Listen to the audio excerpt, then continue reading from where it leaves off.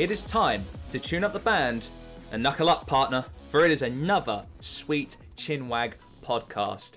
I am Sam, and as ever, joined in this wacky world of professional wrestling by Dan and Riordan, and also joined by a very special guest. He is a stand-up comedian, content creator, All Japan aficionado, and all-around awesome person. Yes, I have been talking about this guy and singing his praises ever since I think about episode 3 of the podcast, and finally I managed to get him on the show. Ladies and gentlemen, it's Joseph Montecillo. Hello, everybody. Thank you guys for having me. Stand-up comedian. Haven't heard that one in relation to me in like a while. I wanted to give like grandiose kind of like Apollo Creed Rocky 4 every intro. possible title that we could find. You gotta dig up the archives. You better start being funny, Joe. Otherwise, we're gonna have problems here. What's that? You did No. stand-up You did a stand-up show once. Put that on the list. Yeah. Gotta pad out the resume. So how are we, gents? How have you been this week? What's good, partner? It's been a pretty good week, running around doing our stuff. I got some stuff for the recommendation corner before we get started. So Lovely. we'll do that. I've been delving into the world of the worldwide wrestling RPG. Nice. Nudge, nudge, wink, wink for future content there, yeah, Dan? Shameless plug. Hey, Shameless look, plug. I'm doing this for my own fun, but also for content. That's just being a content creator is, right? Indeed. Did you have to get so real so quickly, Dan? No, but it's basically true. Nothing. Once you start the content game, like everything you used to do for fun is like research. Have to figure out how to channel this into a way to have an opinion on it. Yeah. Did I decide that actually a time I was going to use for productive working was replaced by watching a bunch of Kawada matches? Yes, but technically it constitutes research for anything we might be doing in the 100%. future. Indeed. Well, that's the excuse I'm using now ever since we started this. Yeah, that's what I mean. I was there and I was like, yes, I'm spending 2 hours watching these matches for research. No, Dad, this is a You're real doing profession. an episode on Eddie Kingston. I need an understanding of the context. Alrighty then. As ever, we give you this podcast thanks to those lovely people over at SoundCloud, Spotify, Google Podcasts, and Apple Podcasts. And as we always like to say, forever pending other platforms. Always be pending. It's the reason why we got that quote on a shirt. Mm-hmm.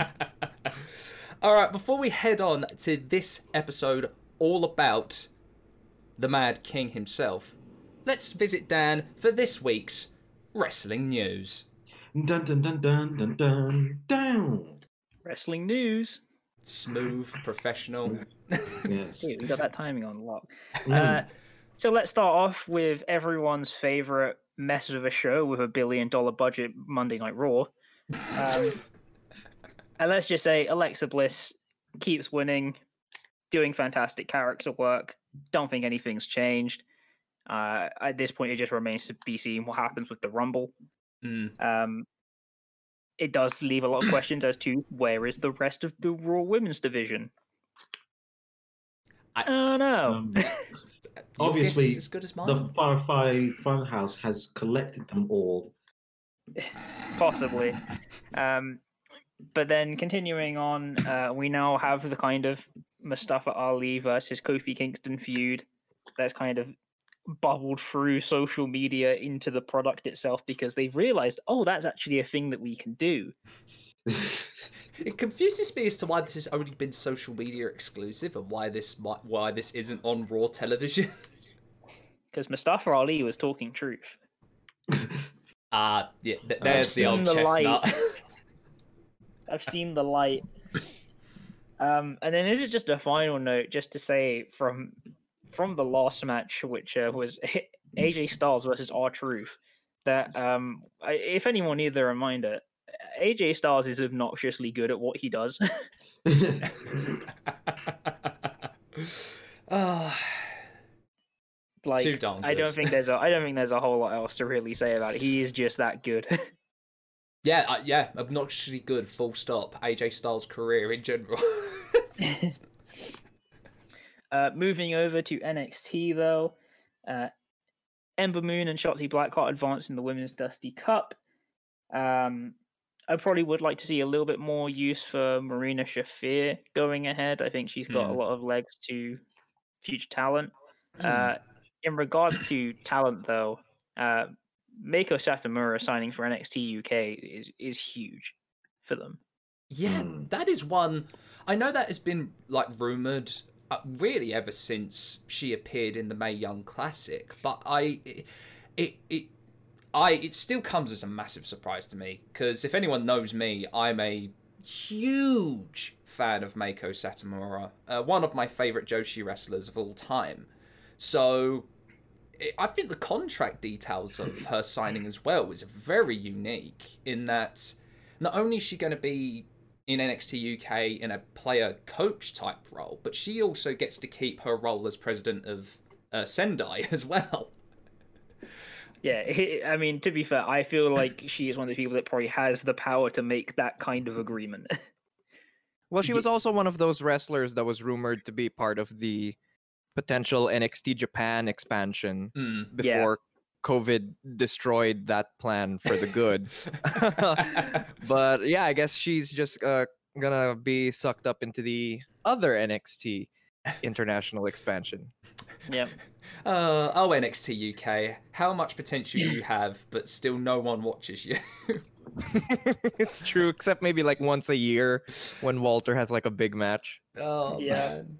As a British wrestling fan, from our perspective, it is absolutely heartbreaking to see what happens at NXT UK. Especially heartbreaking thing is that sometimes even NXT UK is difficult to find to watch in the UK.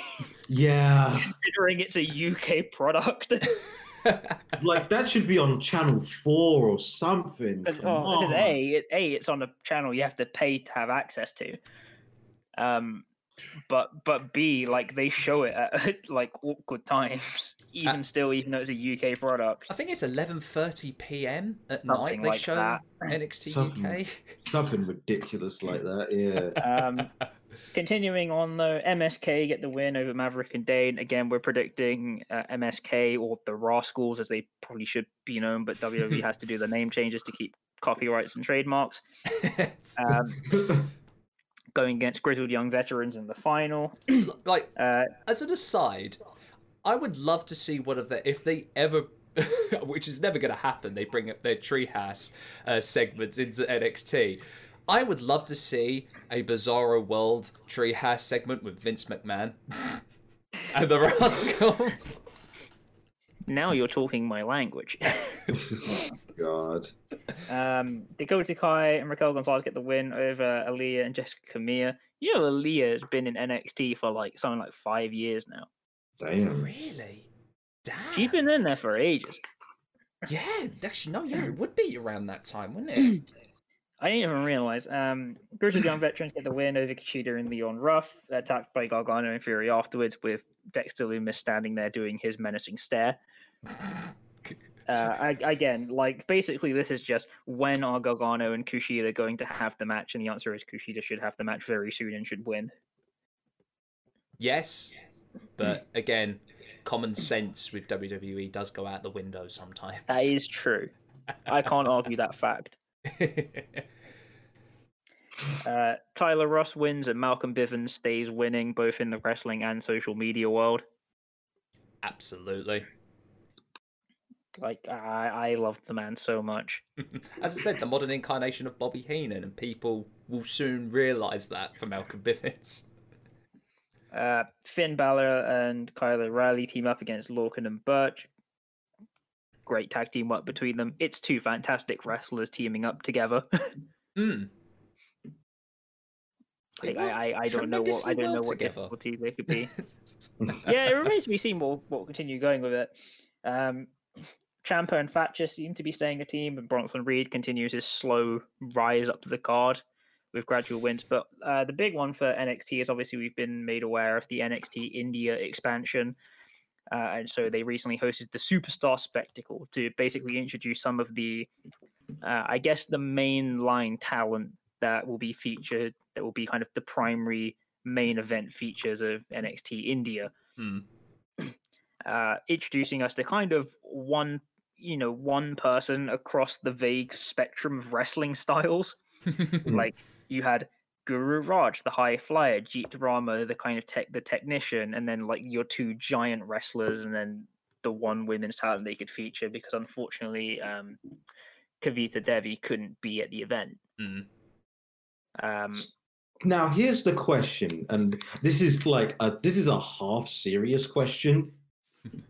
How is Bollywood gonna get involved in this? Well, they made numerous references to the fact that two of the people on the show had been in Bollywood movies. No, that's not good enough. Other than that, though, I can't tell you any major specifics. Oh, I demand some. I'm sure there will probably be some kind of interaction, but to kind of give you a rundown, you had Finn Balor versus Guru Raj. Guru Raj was sold as being kind of a more high-flying, fast-paced wrestler. Fairly good showing. I think across the board it was fairly good, although it was fairly clear that a lot of them were quite green in the ring still. Yeah. They were kind of working within limitations. A lot of that was especially true in the match with Giant Zanjeer and Dilsha Shanky, which I in the ilk of the Great Khali. The two of them being a combined 14 foot and 2 inches. Dude, needs more brain chops. But like I will say, they seem much more competent in the ring than Khali did at the time of his introduction. Not that that's a necessarily gigantic bar, but they didn't seem too awful. They also had Ricochet and Rey Mysterio there to make it a bit more interesting for people watching. Although to be fair, my real highlight out of the event was Jeet Rama. I mean, I get the idea they're probably going to sell him almost like an Indian version of Kurt Angle. I get that. They kept referencing his background in traditional Indian wrestling, kind of going technician style on one-on-one on the mat with AJ Styles. So I think he could be a pretty solid kind of easy early babyface champion. Yeah. In the kind of Kurt Angle ilk, although I don't really know that he's got the same personality as Kurt, although very few people do.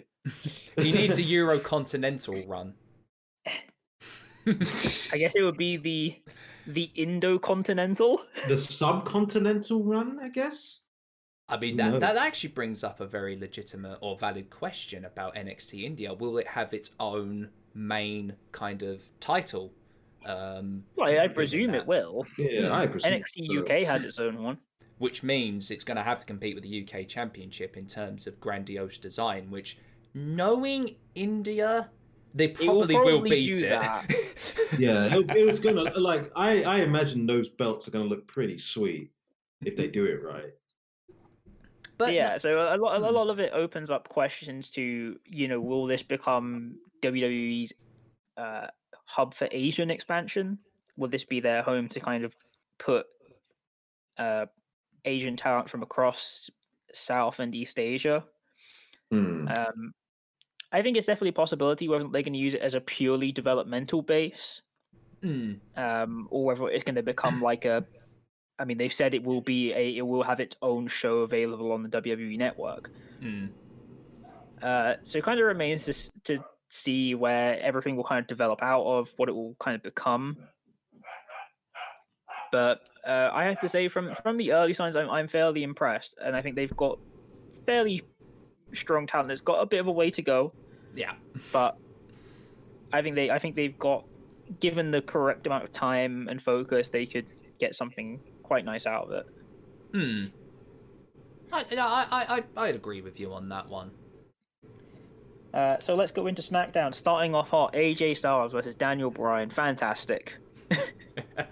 I mean, is there anything else we need to say about these two? Nah. Come on, it's Bryan. All of us here love Bryan.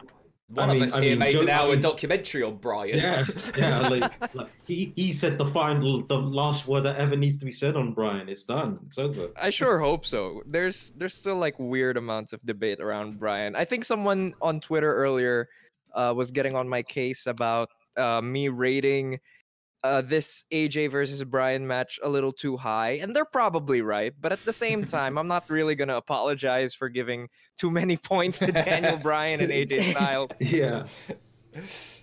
They were a great match, but it makes me laugh how this morphed. This one match, singles match, morphed into a 6-man match, which then digivolved into a 10-man match. Like trying to follow the highlights the next day from the YouTube channel, I was like, "Oh, there was a 6-man and a 10-man match. What's going on here?" And I like start off with the AJ Daniel Bryan match, and I go on, and I'm like, "Huh?" Then, "Huh?"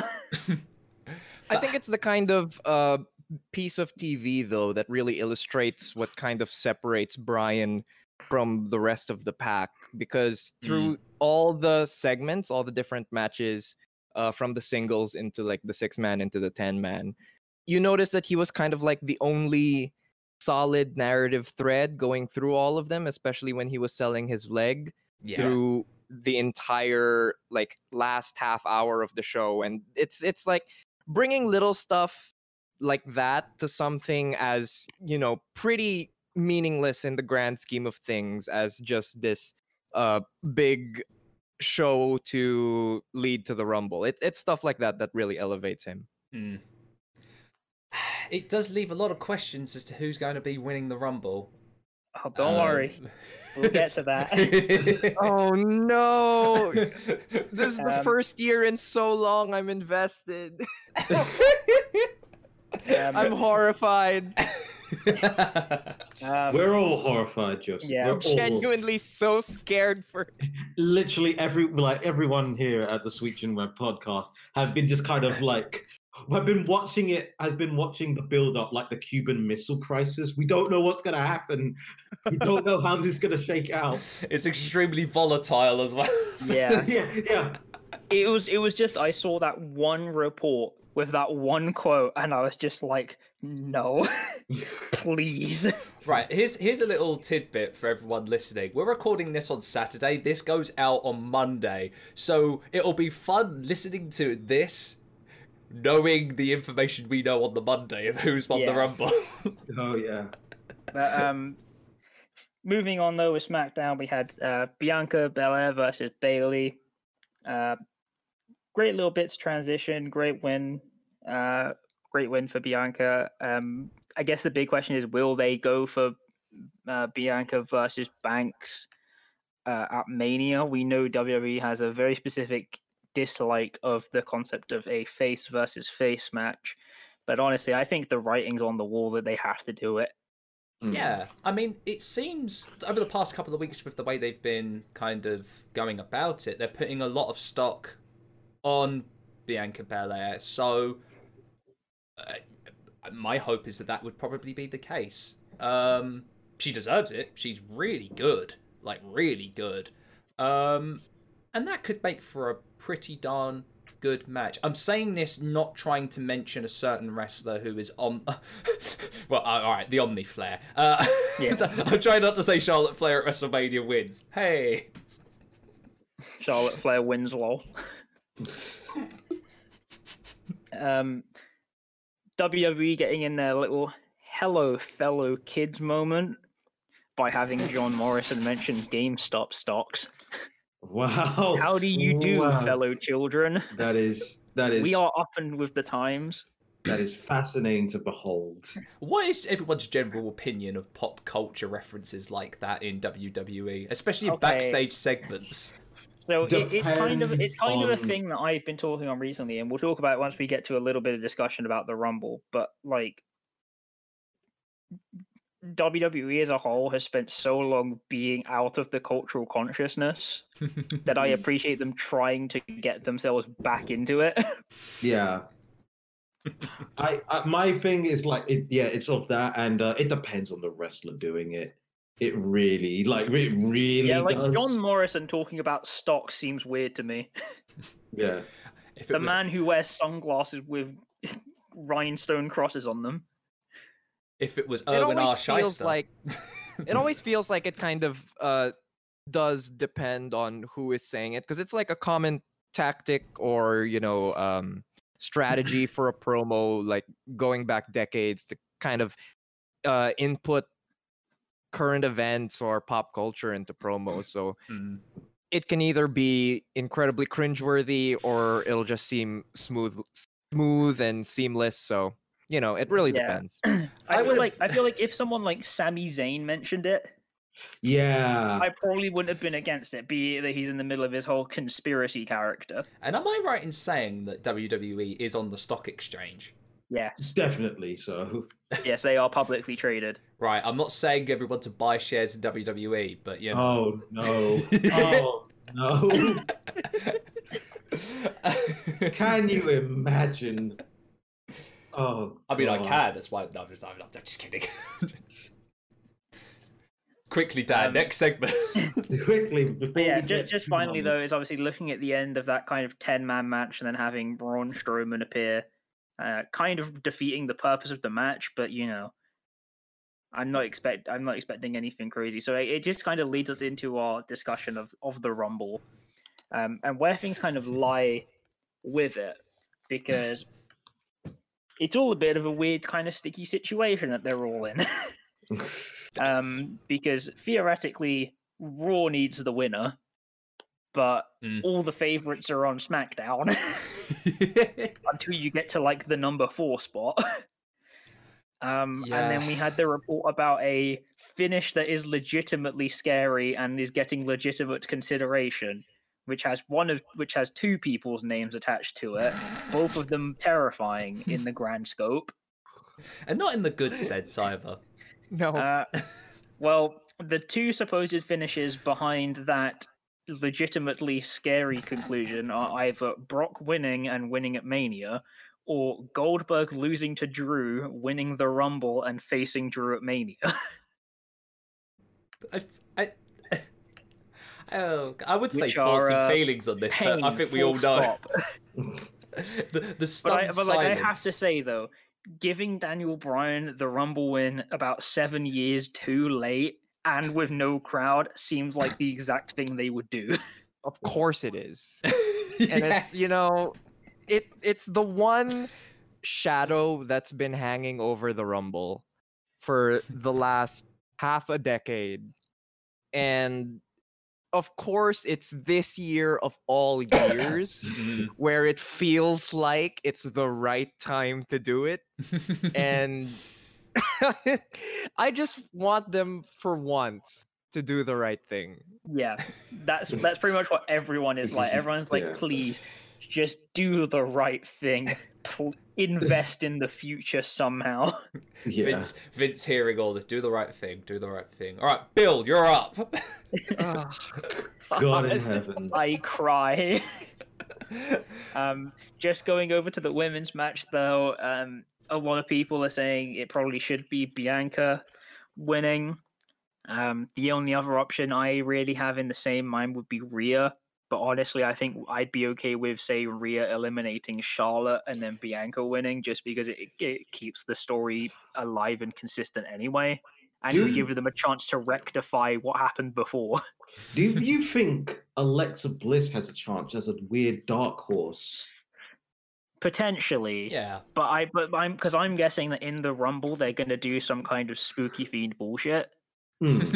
So they're gonna get to like number 19. And then it's going to be like all the lights go out and then, I don't know, Randy Orton's on the floor or something. With or without his El Santo mask? This is the question. Probably with the El Santo mask, I hope anyway. Oh, are you guys going with El Santo? I've seen people say it's more the Destroyer. Also true. Both valid choices. Yeah. I mean, I like El Santo, so I'm going to say El Santo. El Rando. El Rando. El Rando. But yeah, so I said that might be a possibility, and that could be the case for Alexa Bliss. But honestly, though, I feel like if they go for anyone other than Rhea or Bianca, I feel like they'll probably lose a lot of the goodwill. It certainly seems to have a certain section of people behind it, because basically everyone just wants people to get payback. Finish a storyline and commit to it, Vince. Yeah. Just finally, though, going over to New Japan, Jon Moxley appearing in New Japan Strong to attack Kenta. Will we finally see a payoff? Maybe. It's up in the air.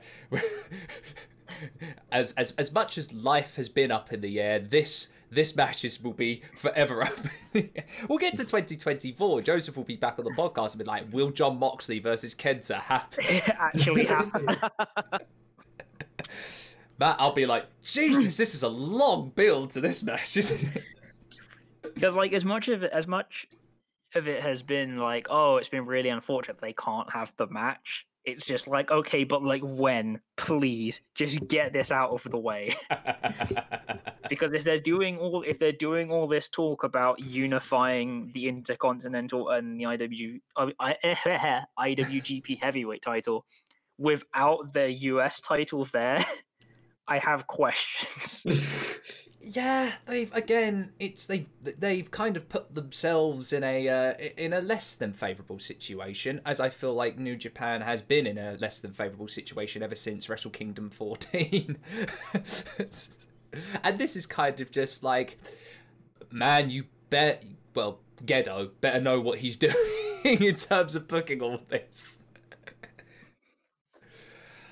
They've just ended up in a really, really unfortunate situation. I hope that they can get out of it. Here's the hope, because we all know that they can do good, and they have up until last year they were doing good. I won't get started on Guido booking. So as a New Japan fan, I hope that they do turn it around. Maybe that is just wishful thinking on my part, though.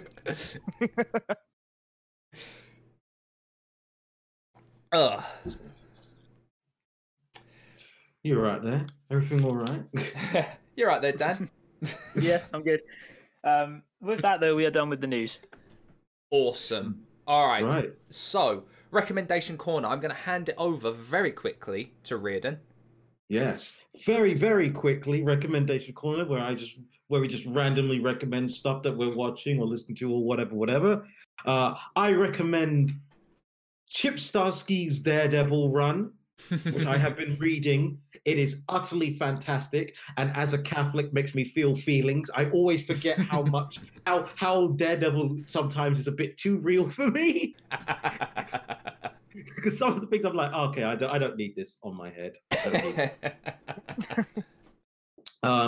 Continuing on with the Marvel theme, WandaVision. WandaVision is great. Mm. So if you have Disney Plus, check out WandaVision. It's getting weird very quickly. And out of completely nowhere, a complete and utter segue, the famous 1970s World War II documentary, The World at War, which I got ages ago. Watching it, it makes you think, and it's very in-depth. It's really good. It's probably one of the best things BBC's ever done, and that's saying something for the BBC. I don't think it was the BBC, actually. No, it was ITV, wasn't it? Yeah, it was. 10's Granada, which would have been ITV at the time. Yeah, this is British television references that Joseph is just like is not getting at the moment. You come for the. This is how we work. You come for the wrestling, but you stay for the intricacies of British media. And of course, one quick little recommendation for me: go subscribe to Joseph's channel. He's awesome. He does a lot of awesome stuff. Yeah, do that. It's a great channel. He's got the recommendation of our subject as well, so he's good. There's no replacing that particular trailer to my channel. It's I peaked so early with that particular endorsement. Is that forever going to be your pinned tweet? Because if it were me, yes, that would be forever my pinned tweet. I don't think there's anything else I could swap it out with. It's just perfect. It's the perfect introduction to what I do, from just the most credible source. Damn. I mean, again, that would pop me hard if that were me as well. So I can't imagine what it was. I know it would. for you. I remember your reaction when I told you that the human tornado is following us on Twitter. Hey, come on. What can you do? I am a massive No, I mark know. for It human was amazing. tornado. I loved it. It was great. All right, but with that, it is time to get on with this episode. Great Wrestlers You Never Knew, Volume 3, Eddie Kingston. Now, this one is going to be a lot of fun and a very kind of different way we go about with this one because, as I said, I needed to represent a united front for Eddie Kingston to Dan and Riordan. Hence why I got backup for this one. So, this is going to be, as I say, we're going to go through the subjects as we usually do with Great Wrestlers, but for the matches, Joseph is going to help me out, providing a little bit more historical context to the matches and what led up to these specific matches in detail. So, first question, as ever for these ones, going to word it a little bit differently, because it's usually what did you know of said wrestler beforehand, but for Dan and Riordan, the question will be changed to what did you know of Eddie Kingston before AEW? What did I know about Eddie Kingston? I knew that it was a guy that you couldn't stop raving about. I knew that this episode would be an inevitability if only for you to either say that we're doing it or for me to just go, okay, who is this guy you keep mentioning? Just get on with it and tell me about him. Other than that, I knew F and all about Eddie Kingston. Yeah, so I remember him from and to give the context around it, I'm going to say I remember watching him with my cousin through questionably obtained videos of Chikara and CZW. And most of how I remember him was that guy in Chikara that was fairly different from everyone else in Chikara. Because in terms of Chikara's mold, I wouldn't necessarily originally have thought of Eddie Kingston fitting in. I'll tell you what, I'll throw that question to Joseph as well, but I'll say of what did you know beforehand, before his name became kind of a bit more noticeable to you? Man, that's going back a while. I've been following Eddie Kingston's career since about 2009 or so. I guess my first knowledge of him would have been probably from ROH on HDNet, I guess. He wasn't like a huge part of that show, but just based on what I was watching at the time, that's most likely where I first saw him. He had a short run for the company in like 2009, so that's probably where I first heard of him. And then I would just learn more about him once I started getting into Chikara around the same time. Yeah, that's pretty much how I kind of got to know a little bit more of Eddie Kingston, was from that. I think it was that one match he had against Kevin Steen in Ring of Honor, and then I went back a little bit more to look at his stuff that he did in the Indies and then in Chikara. And boy, I'm glad I did. Because he's an outstanding wrestler and probably one of the best promo guys in the business. Yeah. All right, then. Next thing is discussing each match I gave Dan and Riordan, your thoughts and your ratings on them. But as I said, as we've got Joseph here, we're going to start with a little bit of history behind the matches as well. So our first match I gave Dan and Riordan was Eddie Kingston versus Chris Hero from AIW in 2014. Joseph, can you set the scene of what came of this match and how this was set up? Sure. This match is actually kind of like an epilogue to their much discussed, much talked about rivalry from the 2000s. So at the time, they were famously heated rivals, primarily in CZW and Chikara, and there was a lot of legitimate backstage heat between those two guys as well. They genuinely do not like each other, probably still to this day. And this is several years removed from the most famous parts of that feud. Hero is back on the indies. He's coming back from his first run with NXT, and Eddie Kingston. This is about a few years after he had already won the Chikara Grand Championship. He sort of cemented his place as a legend of the American independent scene, and this felt like, you know, just revisiting one of the great rivalries of the 2000s. Indeed. So, I'm going to start with the thoughts with Riordan. Your thoughts on this match as you were watching it? Okay, so it's interesting that you say that, Joseph, about like there being some bad blood between them both in and out the ring, like in real life, not generally liking each other. Because when I first watched this match, after I finished it, I simply sent the chat, the Sweet Chinwag chat, the Pink Floyd song titled "Brain Damage," because dear Lord in heaven. As I replied, man. it's snug. God in heaven, man. Oh, just hitting the crap out of each other so much. It is a great match to introduce people into the striking resume of both Hero and Kingston. Yeah. I just watching it, I'm like, is this necessary? But apparently, considering the history, yes, it was. All right. Fair enough. I'm sure there was a little bit more mustard into each elbow and chop from the pair of them in that match. Like, I will say, however, I will say this quickly and like say this here. With all three matches, I have to say of the wrestlers you never knew, like trilogies that Sam has sent me, these are the ones that have been the hardest to rank because all of them are great. Like all of them are great. There wasn't a single match that, like, normally there's a match that I generally don't like or I think is a bit. No, all of these matches are great for different reasons, and I think this is the most hard hitting. The back of the head thing is nasty. I don't like that. Don't care for that. Don't care for that. Oh Lord! Especially considering it was like I can't remember if it's this one or the match in Brody Lee where it's just in a church. Well, no, because I had a note as this one where it feels weird that this match is taking place in like a school gym. Yeah, that's right.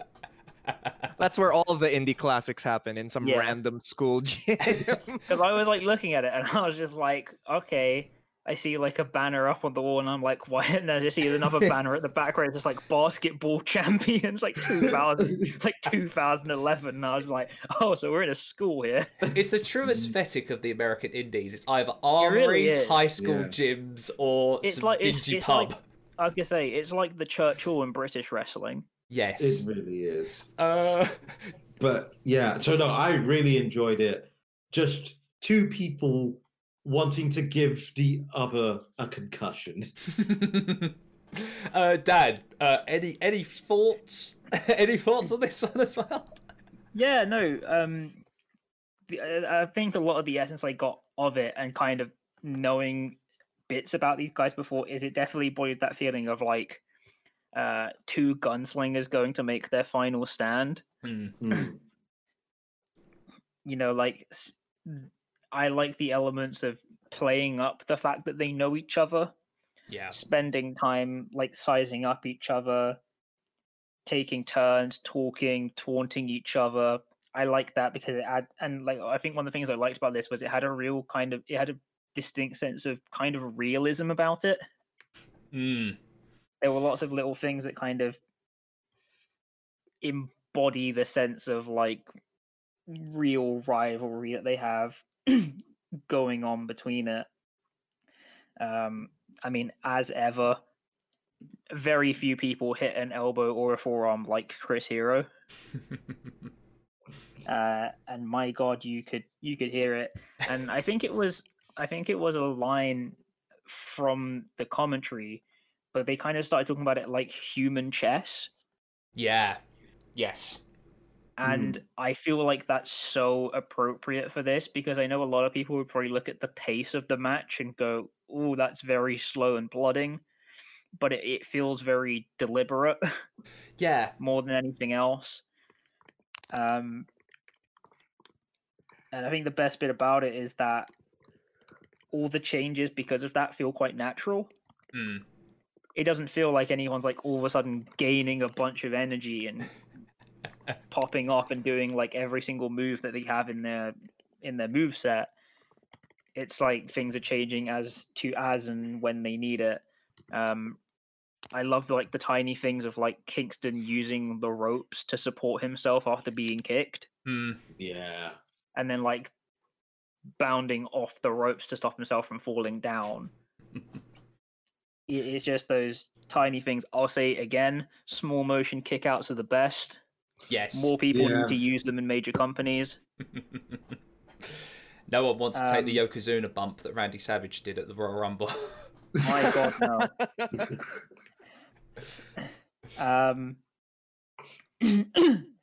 Yeah, and then just kind of as we got to the ending stretch, I think the thing that I most liked about it was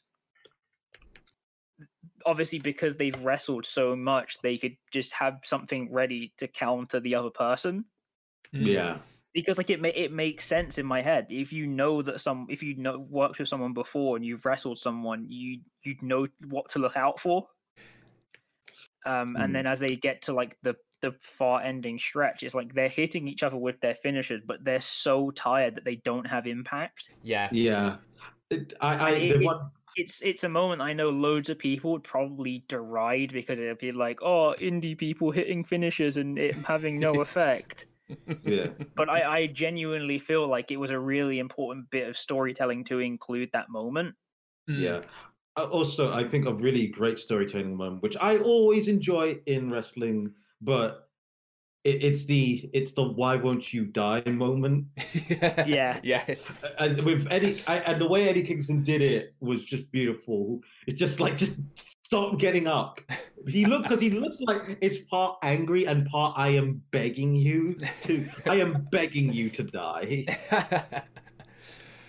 No, that is a tremendous moment. I say to a lot of people, because I really recommend this match to a lot of people if they're really getting into the independents and really want to know more, especially about these two. I always say as well is that if you really want to have a great introduction to the intricacies of King's Road, this is probably a good match to start, because I'd say this is more King's Road light than it actually is King's Road, if you get my drift. And I mean, these guys were massively inspired by Masaru and Kawada, and that is absolutely evident in this match as well. Was it the match pacing or like the 7 backdrop drivers? Yes. But no, it was quite cool, because it was a different kind of structure to what you normally get out of your what you call your typical American style match. Indeed. It was very much about the struggle than anything else. Very much so. I think that's an interesting point you bring up about structure. Chris Hero recently started up his own podcast, and I believe he mentioned something in the first episode where he said something along the lines of, when you're established as a major star or a major babyface, you don't really need to spend the time in your matches to set things up in a particularly logical way. And I think that he kind of employs a little bit of that. Him and Eddie both employ that here, where it's understood that these guys have a rivalry. They famously hate each other. And so after they do the stare down, just for the people who don't know yet, they have this stare down, they put it over on commentary, and then they just cut straight to the second and third act of a typical match, where they just start hitting each other and going absolutely nuts with the violence. So they were able to use that shorthand and their particular reputations to just cut straight to the good stuff. Yeah, I mean, it's That's just like they're there and they stare down, and then Chris Hero just goes straight in with like a bicycle pump kick. All right then. Let us hear your ratings for this match, and we'll go from Riordan, Dan, Joseph, and myself. All right. I'm going to give this 4 stars. Just a hard pumping, hard hitting match. And I don't know if I want to see something like that again because it's just, oh, ow, ow, ow, ow. Oh. I have gone for 4 1/4 stars. It is high impact, brutal, but a perfect sum up of ideally what a rivalry match should be. I also have this at 4 1/4.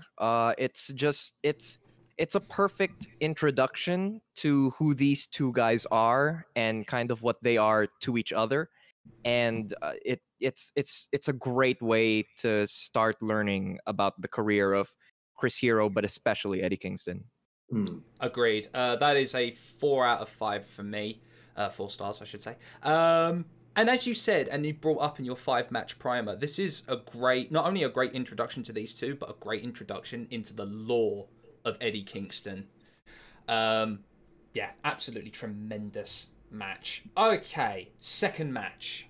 Eddie Kingston versus Brody Lee from Chikara in 2012. Joseph, again, please set the stage. So Eddie Kingston had won the Grand Championship at the end of 2011. It was in the finals of a year-long round-robin tournament called the 12 Large Summit, which was done in memorial to the late, great Larry Sweeney, who was a close friend of Eddie Kingston and a lot of the people on the Chikara roster. So his winning it was a real important moment for the company. This was their first world championship, despite being around since 2002. They waited 9 years to pull the trigger on that, and it really felt like a decisive crowning moment for Eddie. Now, during the 12 Large Summit, Brody Lee actually received an injury that forced him to forfeit most of his block level matches.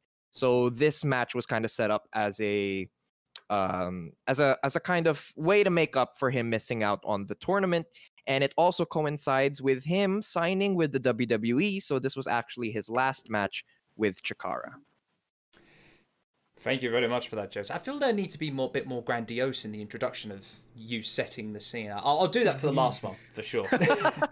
How much more grandiose are you going to get? I'll get a brass band. Queen's English. I'll get a brass band. I'll get the whole 9 works. I'll get the Royal Guard to come do a 21 gun salute. No, I'm just kidding. Riordan, please, thoughts and feelings. Okay, thoughts and feelings. Between this and the next match, Eddie Kingston is so New York it hurts. My God. Yes. 100%.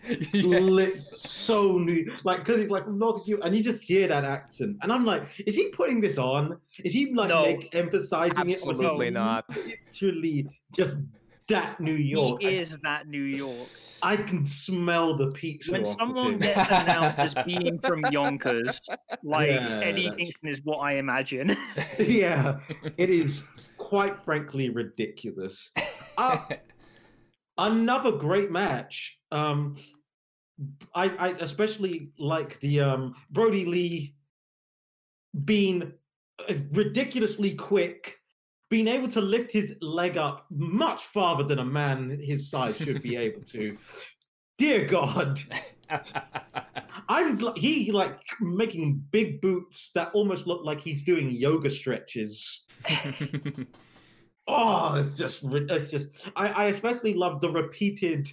Eddie Kingston's going to chop, and then Brody Lee chops him, and he's like, "Oh no, I shouldn't have done that." You can just see the instant regret every time. It is fantastic. It also shows like how actually quite very strong, Eddie Kingston is. For being able to lift up Brody Lee quite handedly and do weird ass Hurricane Rana crap on him. Oh yeah, that spot. Yeah, when I'm just like, how did that happen? That's not possible. Welcome to Chikara. I know. If I was to make a complaint, and it's just a tiny, tiny atom-sized complaint, I would say the middle part of the match goes ever so too slowly. I don't know what it is. Maybe they were just, it might have been just like they were a bit gassed. And especially with Brody Lee coming back from injury, it might have just been that needing to take a little bit too much time. So it lost me for like a milliseconds and then went right back up. That's the only complaint I have, though. Just a great match from start to finish. Really good wrestling psychology, as you can see Brody Lee just walking around in a basic cold rage the entire match. All right, Dan, your thoughts and feelings on this one? Just some preliminary ones. It's just it always feels strange to me now seeing Brody Lee pre WWE. I don't know why, because obviously I've seen this match before. But it's always just quite interesting seeing it. And can I just say the entire aesthetic around this match is just so Chikara. Yes. Yeah. It's like the ring that's in like some school sports hall. You can see the sound desk. No, I think that's the church. That's the church. Eddie Kingston cutting the promo in the supply room where they keep the chairs. Just something, and like the ring that's arguably too small for men of that size. And the famed Chikara incredibly loose ropes. Something about it is just the pure essence of Chikara. Yeah.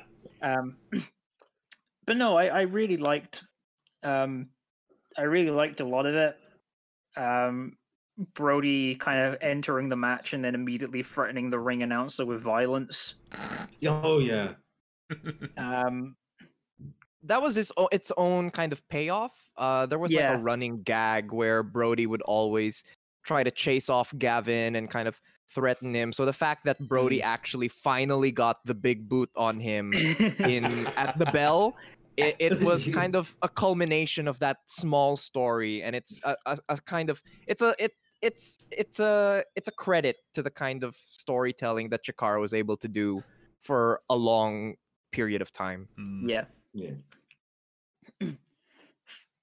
Again, just lots of the small things from Eddie that I really love, like when he's in the corner or like when he's down on his knees and he's putting his hands up to try and defend himself. Yeah. I just have to say the sleepwalker suplex is a thing of beauty. Oh, it really is. Like it arguably has no right looking as good as it does being done on a man the size of Brody Lee, but it is fantastic. Yeah. Honestly, my big things about this is I loved how as much of it was Brody Lee against the ref as it was against Eddie Kingston. It just added another kind of layer into it. And then just in terms of one of my favorite things about it, and I think this is a testament to Eddie Kingston and how he can. I mean, I'm guessing how he can work things throughout a match. When he hit the German suplex with the bridge, but he let go of the pin because he hit his own head. Yeah, making him lose the grip. Oh. Yes, it's such a small thing, but I love it though because it shows implications. Yes, it shows that things have effect because he's done it. He hit it. He's got the bridge, but he's had to let go, hurt his head, and now he's selling the head. Eddie Kingston might be one of the best sellers of all time. He is. Oh, absolutely. He is so masterful at it. Like every time, and this doesn't just go to those kind of critically acclaimed kinds of selling that we all love, where he's great at looking like he's knocked loopy, or he's selling a limb, which he's famously always selling a bad leg.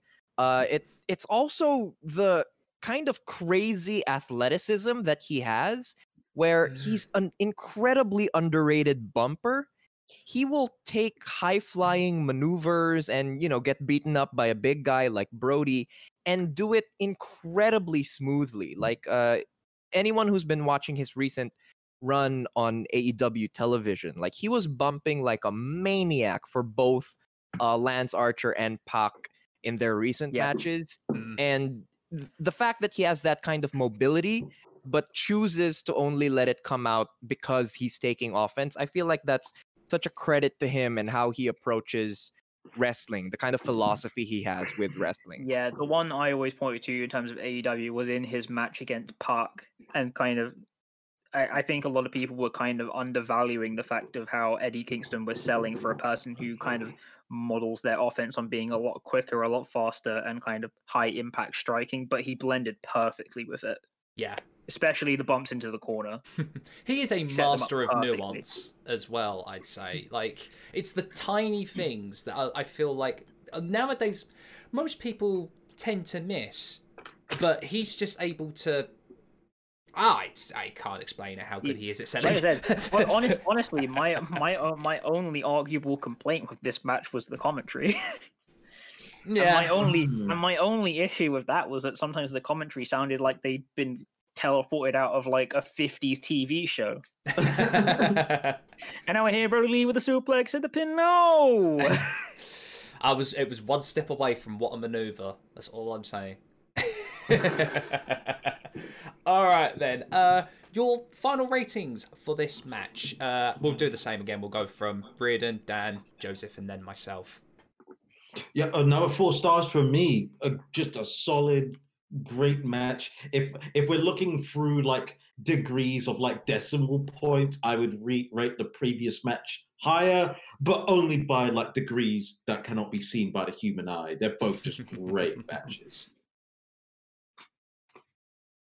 Awesome, Dan. I will go for 4 stars. Again, fantastic match.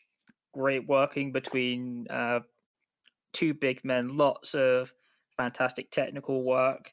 Lots of fantastic character work. And just an all-round really, really strong performance between the two. 4 stars. I also go 4.25 for this one. I thought it was just perfectly paced. They never really let up for a second, which is wild given the size of both men. They hit hard. They bump hard with some gnarly suplexes. It's just an excellent main event style title match. 4 stars from me. It is a great ebb and flow, and it never feels... When I went back to watch it, it did not feel like 20 minutes. And man, because it was just great moment after great moment after great moment after great moment. And as well as watching this at the end of this, man, do I miss Brody Lee. Absolutely, we all do. All right then, with match 3, the finale, the final match, and the one I was saving because it's... I'm going to say it now, it's probably one of in my top 25 favourite matches of all time. It is Eddie Kingston versus Claudio Castagnoli from Chikara 2009, the Respect match. Joseph, the floor is yours. So basically, they had a trilogy in 2009, and when I saw that we were going to watch the Respect match, I actually went back to see the trilogy in full because I really wanted to understand the context going into this. And there's a lot of history. Chikara does really long-term storytelling, especially in that time when guys could stick around on the indies. Claudio used to be in the heel stable, the Kings of Wrestling, alongside Chris Hero, who, as we already discussed, is one of Eddie's great rivals. So because of that, Eddie never really trusts Claudio. Even after Claudio has turned babyface, he's accepted by the Chikara crowd. Eddie, as a heel, just doesn't trust him, doesn't like him. And that is sort of the catalyst going into this match. At the start of the year, they have a match at the Anniversario event. And Claudio is basically flexing on Eddie through the whole match. He's showing off his wrestling skills, his athleticism, his power, all those crazy good things that Claudio can do. And Eddie's scraping by, using his brawling abilities, his striking, some shortcuts like going to the eyes. But in the end, it's actually Eddie who wins the first match with a cradle, like a really simple wrestling cradle. So he sort of outmaneuvered and out wrestled Claudio in that first match. They had a rematch a couple months later at the Young Lions Cup. And in that match, Claudio's a little more aggressive. You can tell that he's really pissed off that he lost the first match. He actually does a promo before this match saying that he thinks Eddie is beneath him. Eddie's just a street thug. Claudio's a real wrestler. He's going to embarrass Eddie out there tonight. It's just that Eddie keeps fighting back. He's so scrappy. He's so aggressive. He never gives up in the fight. And Claudio ends up having to take a very not too credible count out victory over Eddie. So already we're kind of seeing hints of Claudio just trying to scrape by, kind of just trying to take what he can get against Eddie Kingston. And that all leads into the final respect match, which is at the season finale of Chikara for 2009. It's their last event of the year. And Eddie brings in all this history with Claudio. They used to be roommates and there was a personal falling out. And neither man really just has much respect for the other. They hate each other. And through the course of the match, both of their true colors really get revealed. Indeed. Before I get onto the thoughts and feelings, I want to just bring up, God, is Eddie Kingston so good at promos. This beginning, the promo leading up like for I this said, match. AJ Styles is obnoxiously good at wrestling. Eddie Kingston is obnoxiously good at promos. Whether a face or a heel, you believe every single word that comes out of Eddie Kingston's mouth, and he gives it a slot. Even a simple match, he gives it a lot more grandiose nature. It's more like, it feels more like an epic battle he's about to go into. So I wanted to bring that up because he talks, I just feel like I can get behind him. Exactly. I wanted to bring that up because that promo before the matchup on this match is just outstanding.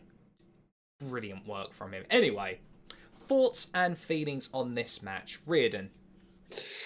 So, like I said, all of these matches are fantastic. I've never had a harder time rating which one I think is better than the other. And it was the same with this one when it started off with a real, it starts off with a bang and it just keeps going. The momentum in this match is a sight to behold. Mm. But then Claudio did a springboard kick to Eddie's face, and then I realized it was one of the greatest matches I'd ever seen in my life. Oh, the move that I tried to describe, and it goes over the margin where it's like step up corner springboard big boot. Yes, and that's when I realized I was watching a masterpiece. It's actually wild. In their earlier two matches in the year, Claudio actually consistently goes through this sort of twisting springboard crossbody off the top. Yeah. Mm. And in the first match, he nails it. It's beautiful. It's insane that a guy that size is doing it. And in the second match in the Young Lions Cup, Eddie actually is kind of ready for it. He has a counter ready. So as soon as Claudio's coming towards him for the crossbody, Eddie just swats him with a lariat out of the air.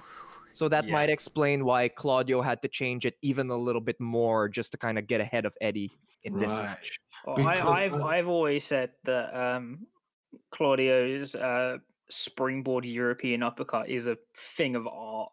Yes. He has it perfected. It is a match where I watch Claudio, who I know as Cesaro. So forgive me if I just call him Cesaro for a bit. So this is a match where I watched Cesaro not age a single goddamn day from no, he has 10 years ago. He really has not. I will say it. He ages in black people time. It is unbelievable. Not even a single step. Swiss don't crack. The Swiss aged like a Swiss watch. And watching him go, I just got like it is a meme, but not really a meme among the Sweet Chinwag about how much we hate how little utilized Cesaro is. And me watching this just made me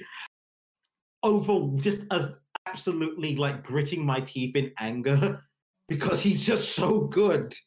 He's so good. I there's nothing more I can say. He moves like a superhuman. Every single movement, every single piece of selling, every facial, it's just art. It's just pure art, man. Oh my god, what a match. Oh, so Dan, you go, man. Yeah.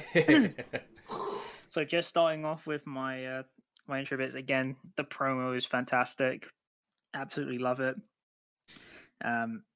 It always, again, I don't know what it is in my head that makes me feel like it feels weird that that's in Chikara, but something does. Also, just to say, really like the set. Yeah, Yeah. actually. Like, it was a really nice set. The choice of music for Eddie Kingston using the Ennio Morricone was very much inspired. And then just because I mentioned it to you guys before, and I feel like I have to mention it, the group of the audience chanting Ricola, possibly not knowing what Ricola is, but doing it anyway, which is like fantastic to me. Which, if people who don't know, Ricola is a brand of Swiss cough sweet. Yeah.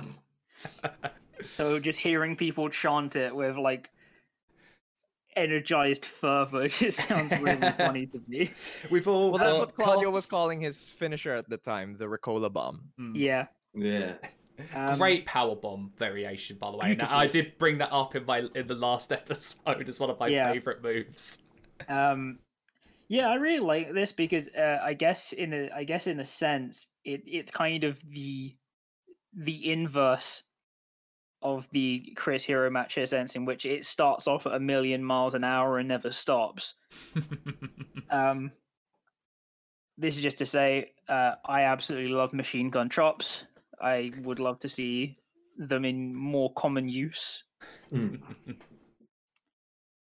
And I think this just really shows the two of them, you know, really showcases the kind of the best of their skills.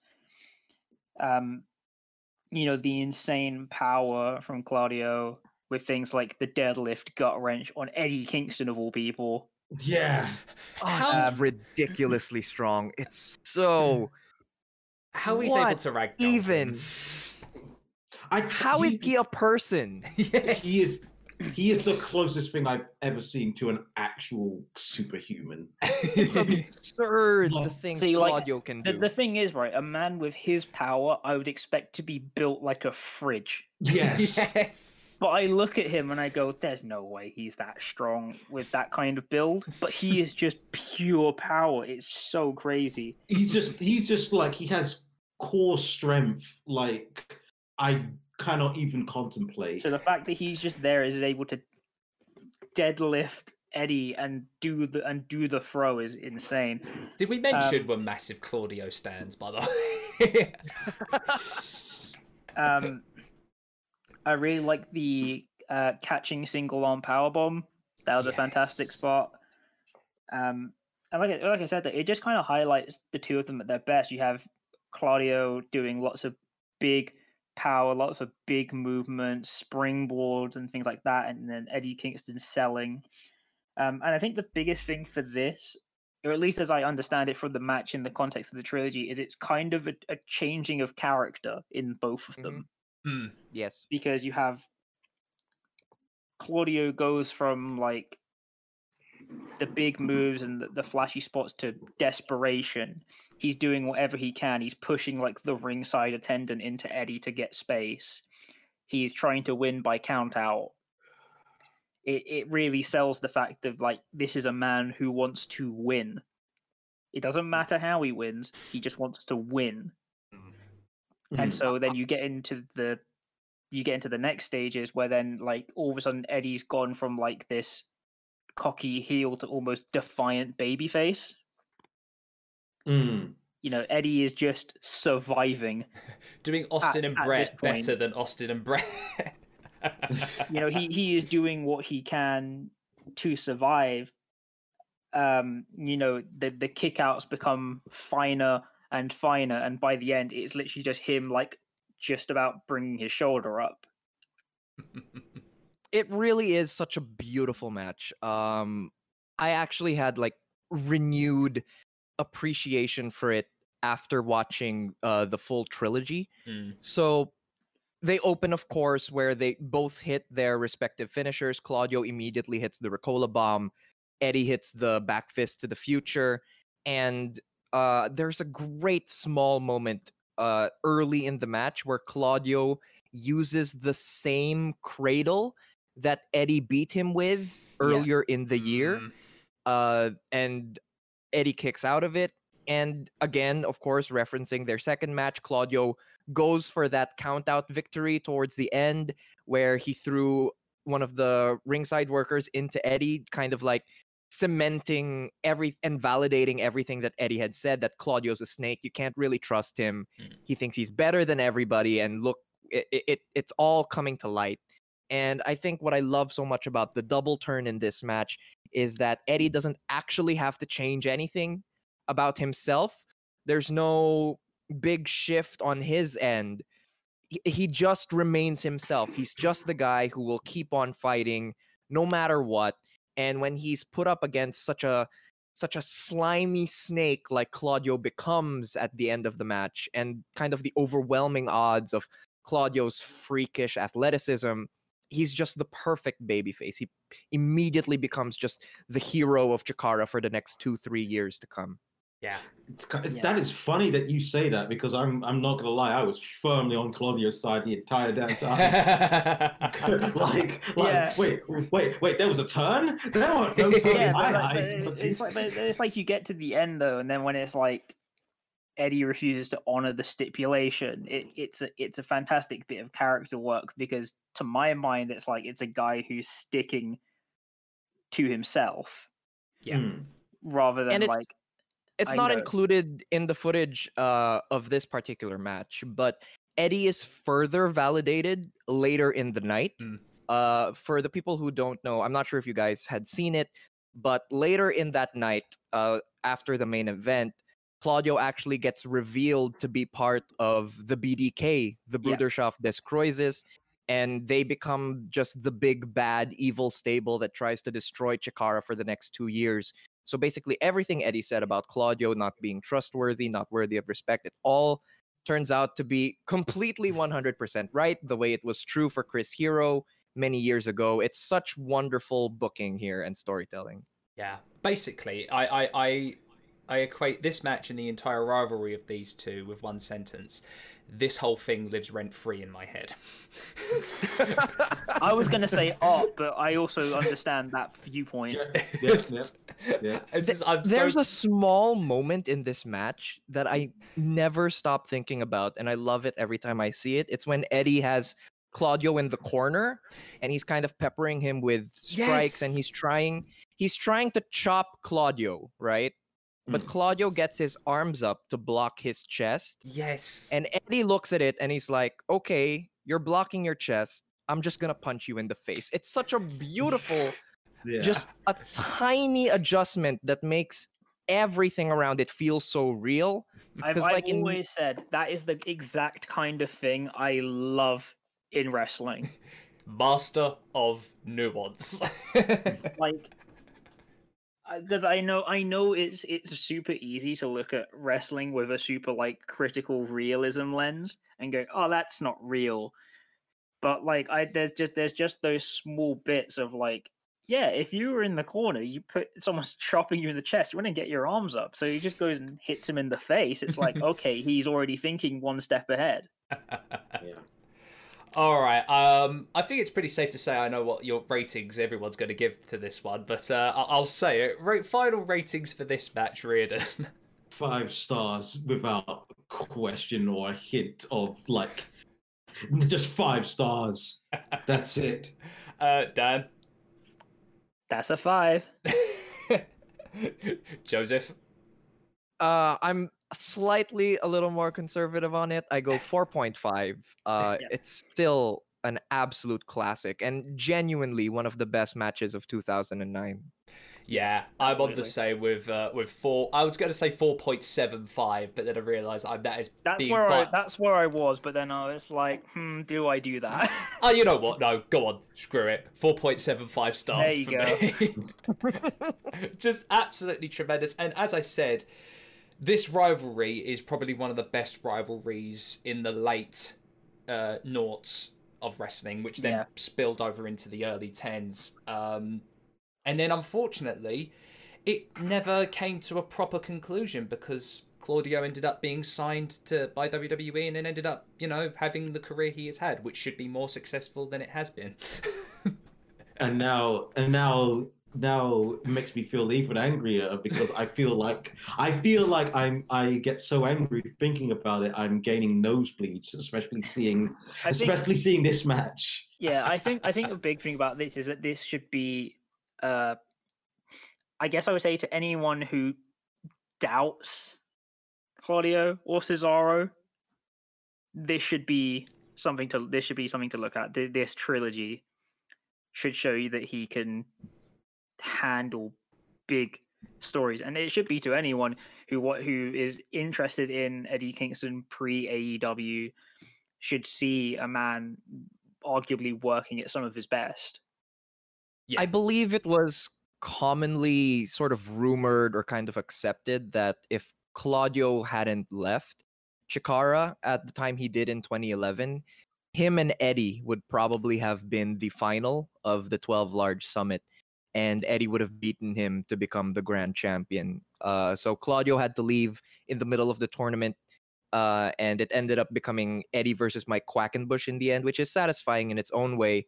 But yeah, we're really missing that kind of final decisive blow off. The finality. This feud. Yeah. One can only dream in their dream match card in their head if there was ever an AEW WWE supercard that should be one of the matches. I mean, I'd pay good money for it, about $9.99 on the network. All right, and that concludes those matches. So, next question I have to ask you, Dan and Riordan, is do you like said wrestler after watching these matches? Yes, I am a very big fan of Claudio now that I've seen this match. And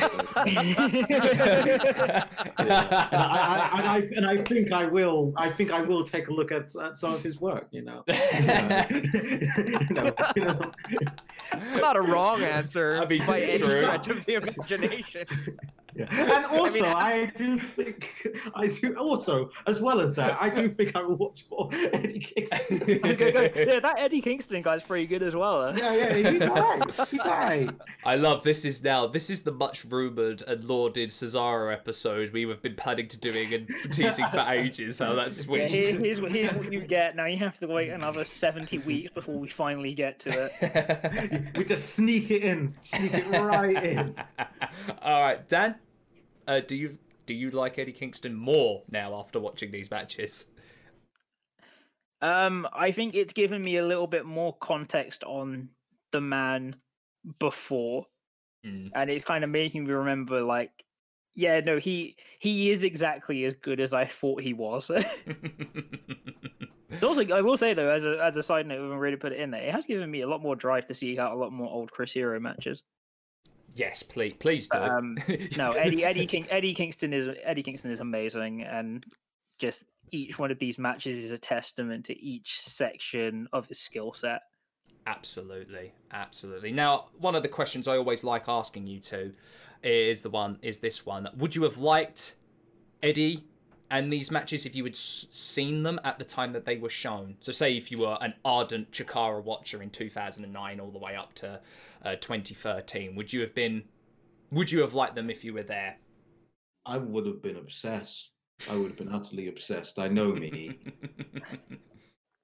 Well, be it that I used to watch questionably bootleg Chikara, yes. we don't condone that sort of actions. But you know, when I you're a can't British wrestling necessarily fan, confirm nor deny the Listen, means through which those videos were obtained, but I did Listen, watch them, and they did have Eddie Kingston in them, and I did enjoy them. listen, you can't say anything. However, if you're a British wrestling fan, do what you got to do. exactly. All right, and final question, as ever for these ones: will you be going out of your way to watch more of Eddie Kingston after this? I feel like I've already answered that question. Yeah. You know, no. I do Perhaps. think, perhaps. I think I will have to take all of this in and really do a deep dive because they're around, and I just need to find them. Yeah, I'm thinking after I did my deep dive on CZW, I might do a deep dive on Chikara. All right, I've got to throw a final question out of here, just for my own amusement, for everyone present. Do you think Eddie Kingston should have won the AEW Championship at Full Gear? Yes or no? Absolutely. Yes, absolutely. Absolutely. Knowing now what I know now, it's very confusing. I think he would have been a perfect foil to hold the title. Yeah. I think Me, it was such a sight seeing him come out in Misawa's colors yes. at Full Gear. Famously, Eddie Kingston, big fan of All Japan 90s, and if you follow his career, he's usually dressed in black and yellow as a send up to Kawada, who is famously kind of the loser of the group in the sense that he always lost his big matches, and in many ways Eddie Kingston was never really put in that spot for most of his career except for the Grand Championship run. So when he came out last November in Misawa's colors for the first time, it made me think, man, he knows something I don't, and maybe he's gonna win that title. Same. I was gutted. Honestly, the essence of it is I looked and I went, this guy built an entire title feud after being told to get ready and be put in a title picture like 4 hours before it began. Give this man the title anyway. What can he do with proper planning? You know, Absolutely. Every time he's had something to sink his teeth into, Eddie's just that kind of guy where you can just rely on him to make things feel big, feel important, feel real, which is so important in wrestling. Absolutely. I'm still holding out hope. I can't remember what it was. I think it may have been from one of your videos. It was like, in a business that sells being fake, being real is the most important thing. Yeah. And it's always so apparent when you do see it. Like, you see so much of what average wrestling is, that when you see that spark of reality, of realism that just kind of cuts through everything else, you just kind of zone in on it, and you have to hold on to it because it's so rare. And I feel like Eddie Kingston really embodies that. Absolutely. And that is a great little sentence to cap off this episode of all about Eddie Kingston. So, thoughts and feelings after that? I love Eddie Kingston now, even more so. He is, again, the single most New York person I've ever seen in my entire life. It's almost distracting. Right. I don't know if that in my mind almost makes his promos better. Yeah, no, I think it gives that real I'm getting talked to next to a hot dog stand. Just getting shouted at by this random dude. POV, it's 2 a.m. and you're being shouted at in the bodega. Yeah, like it has that energy, and don't walk away from me when I'm trying to get to the subway to just leave this conversation. Cool, because that was the one in I believe that was the one in the Moxley promo where you're just like, you look at me when I'm talking to you. Yeah. Oh, he's so good. Just as a quick aside, one of my favorite things about those Eddie and Moxley promos when they were doing the build-up for Full Gear, one of my absolute favorite things was that they were genuinely talking to each other, like reacting to each other. They weren't just reciting their lines to each other. They were in the moment. It felt so real. He's such a great promo. I think Eddie describes it that when he's doing a promo, he has to get into the mindset of himself at 17, when he's a troublemaker. He hates everyone. The world is against him, and it always comes through. It's amazing. Yeah. That's a good way to do it. Fantastic. Okay, before I do the ending part and do what we need to do, Joseph, would you like to let people know where you are, your socials, your handles, everything like that? Yeah, sure. You can find me on Twitter at Joseph Weirdness. You can find my blog at josephmontecillo.wordpress.com. And of course, there's my YouTube channel, Joseph Montecillo. It's on YouTube. I know everyone's asking. The answer is yes. Next video will be a Walking the King's Road. I am working on that for you guys. Don't worry. And I'm very excited to share what I've found from my latest batch of research. I cannot wait for it. And as a little aside as well, being a massive fan of your work and been watching it over the past year, thank you ever so much for pumping out some great wrestling content. It's massively appreciated. Thank you for taking the time. It's just me. It's just talking about wrestling. It's a thing that's always fascinated me, and I'm happy to share my thoughts with people who care to listen. No, thank you, man. Thank you. Same as us. Same here. Yeah, same hat. Alrighty then. So next episode, what we've got coming up? Oh man, we've got a doozy of one. Like just like we had with best and worst finishers, we're having another best and worst. This time it is title designs.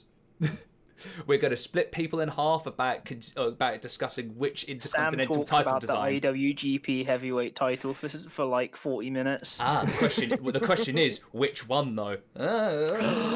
Crown belt. Crown belt. I feel like this might be the one where I might seriously question some of your guys' mental faculties. This might. If you say the spinner belt, I am going to get a train to Kent and hurt you. Listen, we're gonna talk about the spinner belt, and this is the time where we actually just get into a proper fight, you and me. So I think I'm just gonna call you guys out preemptively. All right, I'm booking a train on Southeast Rail right now. I suggest we just fight now, get it over with, and then have the podcast. I think that's the best way to do it. Joseph bearing witness here to the London coming out in all three of us. Listen. Alrighty then. All that's left for me to say is that I've been Sam. This has been Dan, Riordan, and Joseph, and you have been listening to the Sweet Chinwag podcast. We will see you on the next one. Bye, everybody. Later. It's all good, partner.